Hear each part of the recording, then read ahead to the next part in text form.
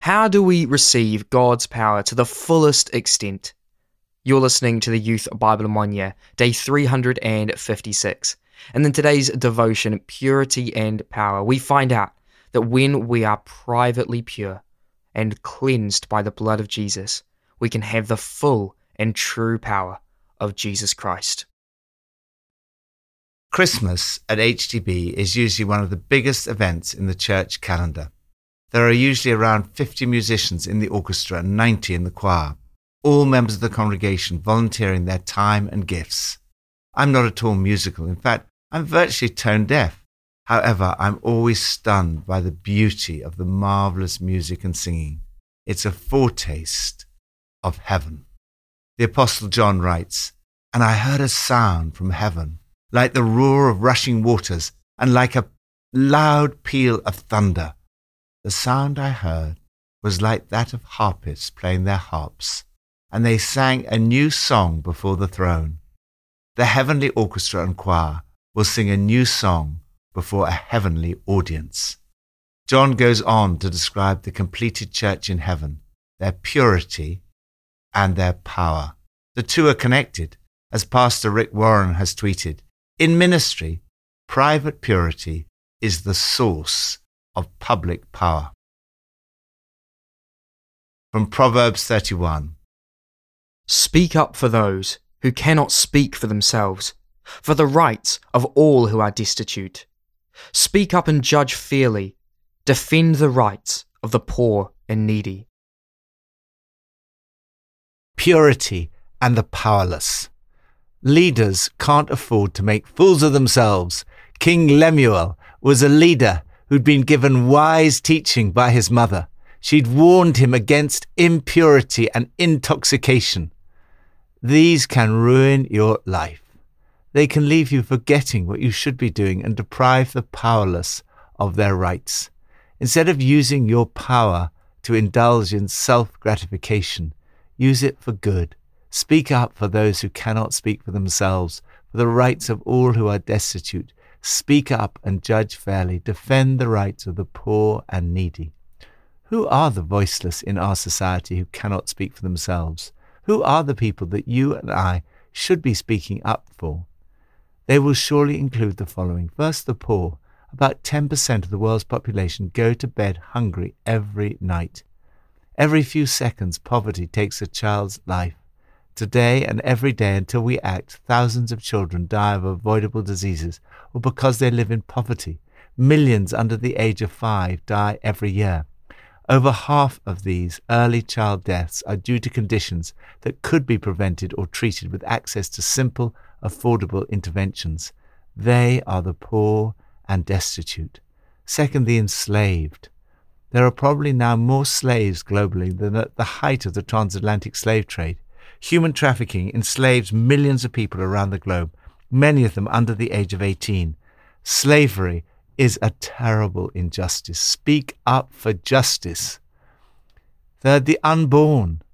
Those in the womb have no voice of their own. The journalist Nigella Lawson, who describes herself as pro-abortion, has written, "If anecdotal evidence is anything to go by, and I suspect it is, abortion is becoming more and more a value-free post-facto alternative to contraception.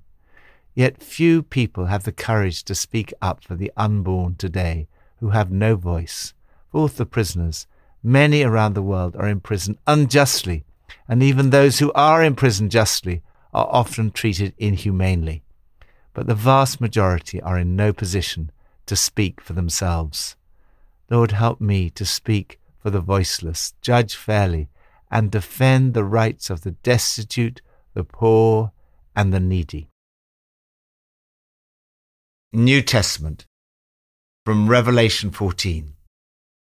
Then I looked, and there before me was the Lamb, standing on Mount Zion, and with him 144,000 who had his name and his father's name written on their foreheads. And I heard a sound from heaven, like the roar of rushing waters, and like the loud peal of thunder. The sound I heard was like that of harpists playing their harps. And they sang a new song before the throne and before the 4 living creatures and the elders. No one could learn the song except the 144,000 who had been redeemed from the earth. These are those who did not defile themselves, for they remained virgins. They follow the Lamb wherever he goes. They were purchased from among mankind and offered as firstfruits to God and the Lamb. No lie was found in their mouths. They are blameless. Then I saw another angel flying in midair, and he had the eternal gospel to proclaim to those who live on the earth, to every nation, tribe, language, and people. He said in a loud voice, "Fear God and give him glory, because the hour of judgment has come. Worship him who made the heavens, the earth, the sea, and the springs of water." There will be no rest, day or night, for those who worship the beast and its image, or for anyone who receives the mark of its name. This calls for patient endurance on the part of the people of God who keep his commands and remain faithful to Jesus. Then I heard a voice from heaven say, "Write this, blessed are the dead who die in the Lord from now on." Yes, says the Spirit, they will rest from their labor, for their deeds will follow them. Purity and proclamation. It took my breath away. Jesus, the Lamb of God, stands on Mount Zion with his 144,000 followers with him, his name and the name of his Father inscribed on their foreheads. They represent the completed church worshipping together. The fivefold description is one of complete purity. They are redeemed from the earth by the blood of the Lamb, have kept themselves pure and undefiled, lived without compromise, follow Jesus wherever he goes, are purchased and offered as firstfruits to God and the Lamb. As St. Paul writes, we were bought at a price, are people of integrity. No lie was found in their mouths. They are blameless. It is not coincidental that the vision of the pure church is followed by a vision of the proclamation of the eternal gospel to those who live on the earth, to every nation, tribe, language, and people. This is the calling of the church, to proclaim the good news of Jesus. This is represented by the first angel. The second and third angel show what humanity needs to be rescued from. Everyone needs to be rescued from the corrupting influence of Babylon the Great, which made all the nations drink the maddening wine of her adulteries. They also need to be rescued from the beast, who wants to put his mark on the forehead and see them tormented. The good news is that no one needs to have this mark on their forehead. We, the people of God, need to proclaim the good news that every person can have the name of Jesus and the Father's name written on their forehead. You are called to patient endurance, obedience to God's commandments, and faithfulness to Jesus. Get the message out. So many people lack peace. There is no rest, day or night, for those who worship the beast and his image. On the other hand, there is no greater blessing than following the Lamb. Then I heard a voice from heaven say, "Write, blessed are the dead who die in the Lord from now on." Yes, says the Spirit, they will rest from their labor, for their deeds will follow them. Lord Jesus, help us to be pure and undefiled followers of you, people of integrity, who know we have been redeemed and bought at a price. Help us to proclaim the eternal gospel to every nation, tribe, language, and people. Old Testament from Ezra 8 and 9. There, by Ahava Canal, I proclaimed a fast, so that we might humble ourselves before God and ask him for a safe journey for us and our children, with all our possessions. So we fasted and petitioned our God about this, and he answered our prayer. Purity and prayer. Are you facing challenges ahead in your life? Ezra was facing the huge challenge of leading the return journey to Jerusalem and the rebuilding of the temple.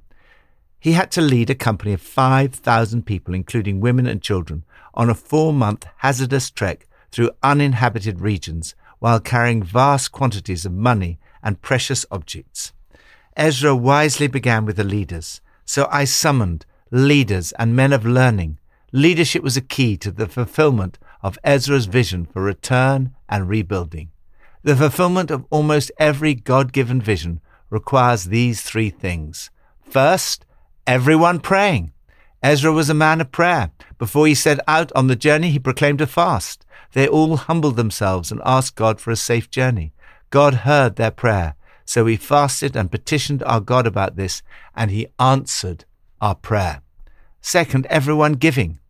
I weighed out to them the offering of silver and gold, and the articles that the king, his advisers, his officials, and all Israel present there had donated for the house of our God. Third, everyone serving. Then the exiles who had returned from captivity sacrificed. They also delivered the king's orders to the royal satraps and to the governors of Trans-Euphrates, who then gave assistance to the people and to the house of God. God blessed them in every way in the rebuilding of the house of God. But in spite of God's faithfulness to them, the people were not faithful to God. They did not keep themselves pure. It was not so much the fact that they had intermarried, but the fact that they had polluted themselves with the detestable practices of the nations around. The leaders and officials had led the way in their unfaithfulness. Ezra, by contrast, gives us an example of not taking sin lightly. He's absolutely devastated. When I heard all this, I ripped my clothes and my cape. I slumped to the ground, appalled. He fell on his knees with his hands spread out to the Lord and prayed a prayer, which it may be good to pray for ourselves and for the church today.